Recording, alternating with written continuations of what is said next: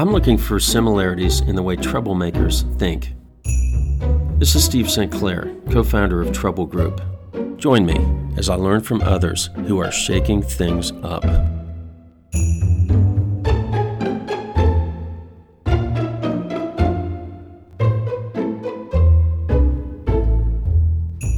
Well, here's trouble. His name is David Feinberg of the Pure Juicer Company. David is an engineer. He walked into the cold press juicing industry, which had been dominated by a company that hadn't done a single bit of innovation, and a lot of people are very glad he shook things up. Welcome, David. Hi, Steve.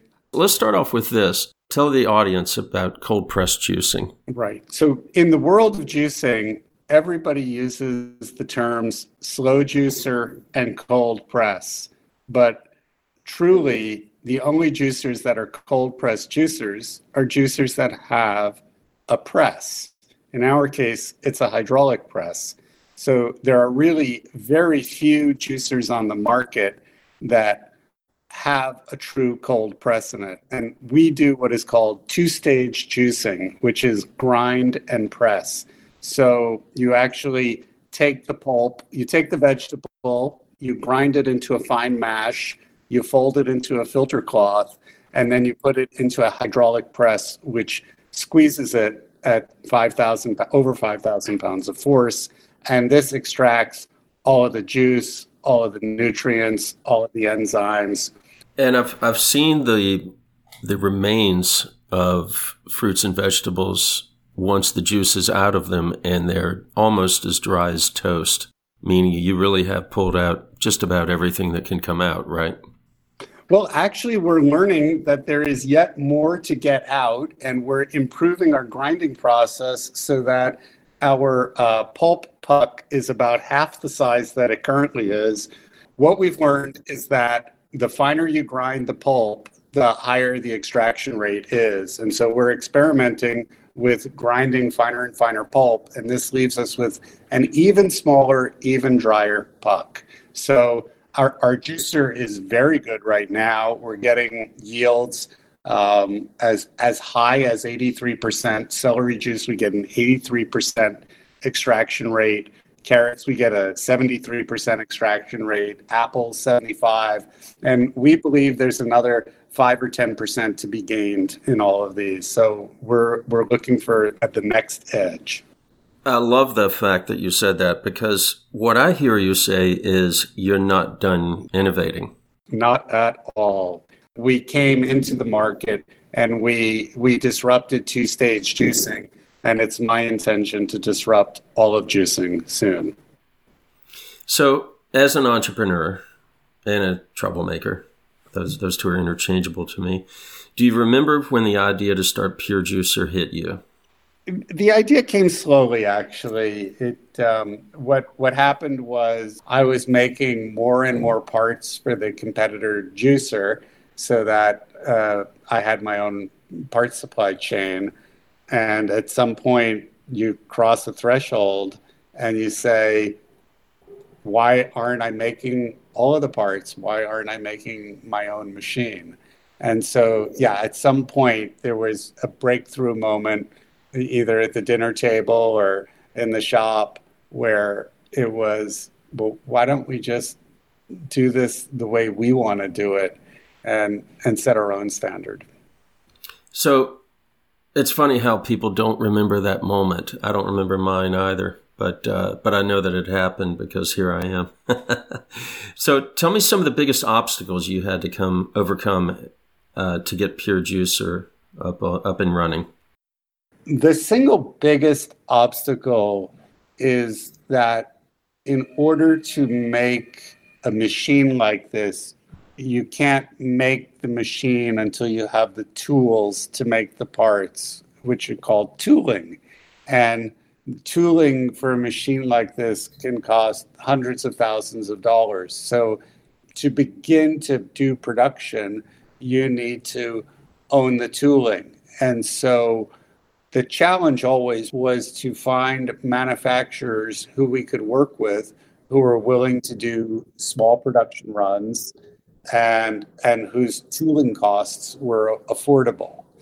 And so the single biggest, and that was the single biggest challenge. And it gets compounded because you can no longer do this in the United States. We would all love to be able to do it in the United States, but we no longer have a supply chain that supports it.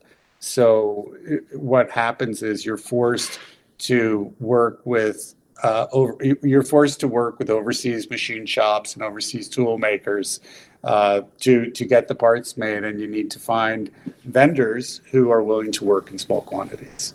So you're basically saying there's no longer a manufacturing ecosystem for startups.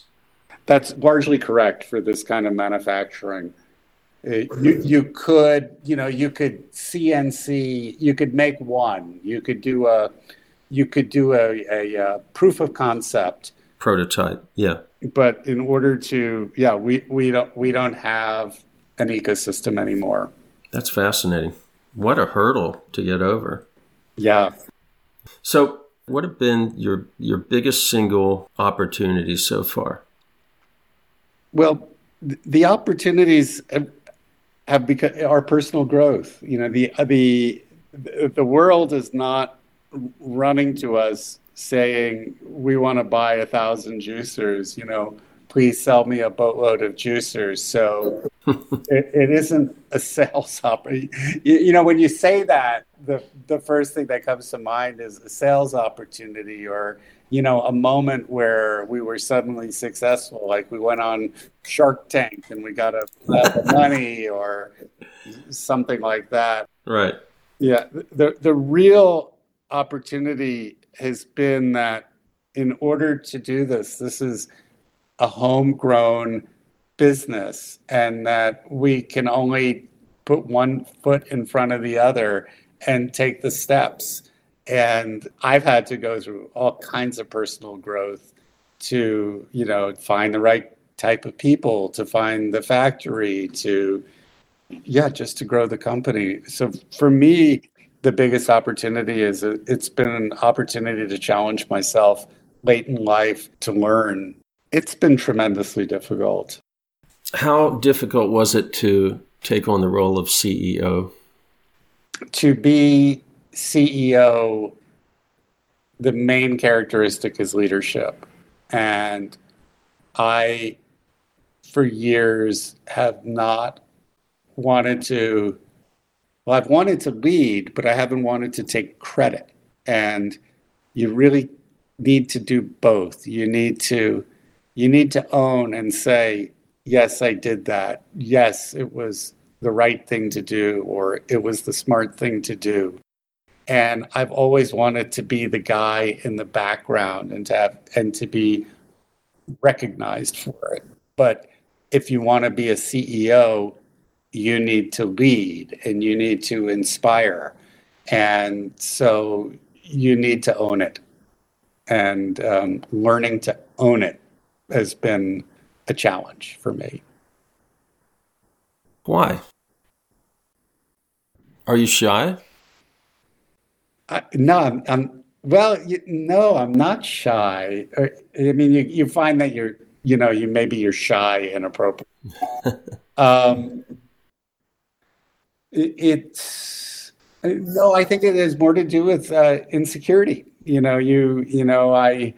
I haven't wanted to put myself out there. I haven't wanted to be judged, or I've judged other people for taking credit for things that they didn't really do. And so there's a balance. You need to take credit for what you've done. You need to be proud of what you've done. And I've just always been really cautious about that. So some of it is modesty, but I think there's the flip side of pride is just as bad. And I'm not thinking of the word for it, but being right-sized about what you've done is really hard. And you're swinging between pride or not taking credit. And it's taken a while to be like, yes, I have done this. Yes, through hard work, other people have been inspired through making a long series of good decisions. Other people are impressed. It's like today, this really funny thing happens is that people will say, well, you're a genius, because you did this and because you can think of all of these things. And I don't think of myself as a genius, but the funny part is now that we're getting successful, and now that the company is turning the corner, well, then you get a different level of respect. Like people are like, it's like, wow, you pulled that off, instead of you still haven't made it yet. The difference between the company being successful and us being recognized for being successful has been tremendous for me personally. And based on that, I am willing to take ownership and say, yes, I did this. Yes, this was my hard work and the hard work of my team. And yes, I was the person who was the visionary to see it through. And before, it was all aspirational. And while it was aspirational, just somehow I wouldn't take the credit for it. And now I'm willing to take the credit for it. So you and the company have grown together. I would say so, yeah. I wouldn't normally push that far into a subject, David, but I feel the truth of what you said because I'm similar. Yeah. Yeah, and I'm very cautious about thumping my chest, You look at people who they don't have any problem taking credit for what other people have done. And, I know. Yeah. and you're like, I don't want to be that guy. I know. It's amazing. So, David, what advice would you give to a younger David Feinberg? Whatever advice I would have given myself, I wouldn't have listened to. I was on the artist's journey, and I needed to gather the experiences of a lifetime to do what I do today. My advice today would have been go deeper into all the explorations. Don't think about money, ambition, success. Just follow your art. I love that. Follow your art, follow your heart. That's great. Thank you. So how has your disruption of this industry made the industry better? Well, we've reproven the axiom that competition is good. Pure has made two-stage juicing more accessible and affordable. More people can now afford the best juice and the best juicer. Before we entered the market, the cost for both new and used machines was too high. New machines were $2,600, and used machines were selling for up to 80% of the cost of new. Now, new machines have dropped 20% to around $2,100, and used machines often sell for only half the cost of new. This is because, due to the laws of supply and demand, there are now more machines out there and more choices. So there's more supply to fulfill demand, and so the price has gone down. And we've proven the Keynesian axiom that a strong primary market is supported by a healthy secondary market. So the more juicers we make, the better it is for everybody because we're driving the cost of juicing down. And improving the output of those juicers. And quality is improving, and durability is improving, and aesthetics are improving, and everything is improving. Yeah. I hope to make a machine that's twice as good for half as much. So what does the future hold? I don't want to reveal too much of what the future holds, but I have in my head what the next juicer is, and we are discussing now, how to do proof of concept on it. It's very clear that you need to make a machine that anybody can use, that's simple to use, and where the health benefits and all the benefits are obvious, and that when you're all done juicing, you take it apart and you put it in the dishwasher, and when you put your dishes away, you reassemble it, and then you fire it up next time. So I want to make a simpler juicer that makes better juice for less money and is easier to, while our machine is easy to clean up and everything, that's even easier to clean up. So I think, and this will speak to everybody juicing.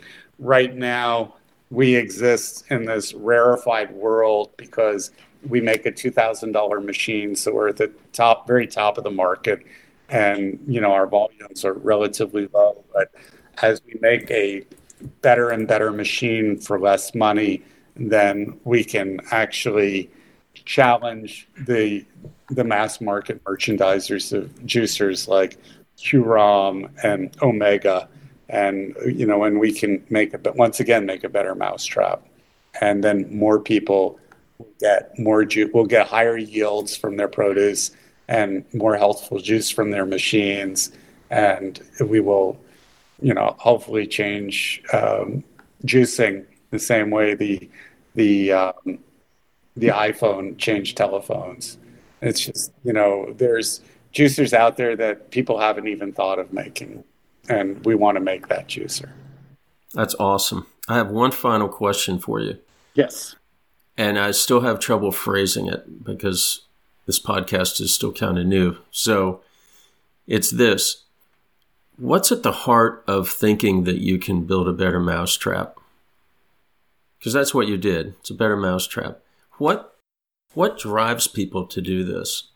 That's a great question. I'll tell you a funny story. So years ago, I owned a sewing factory, and I had this fabulous employee, a woman named Wai-Ha Wu, and I had another fabulous employee, a woman named Linda.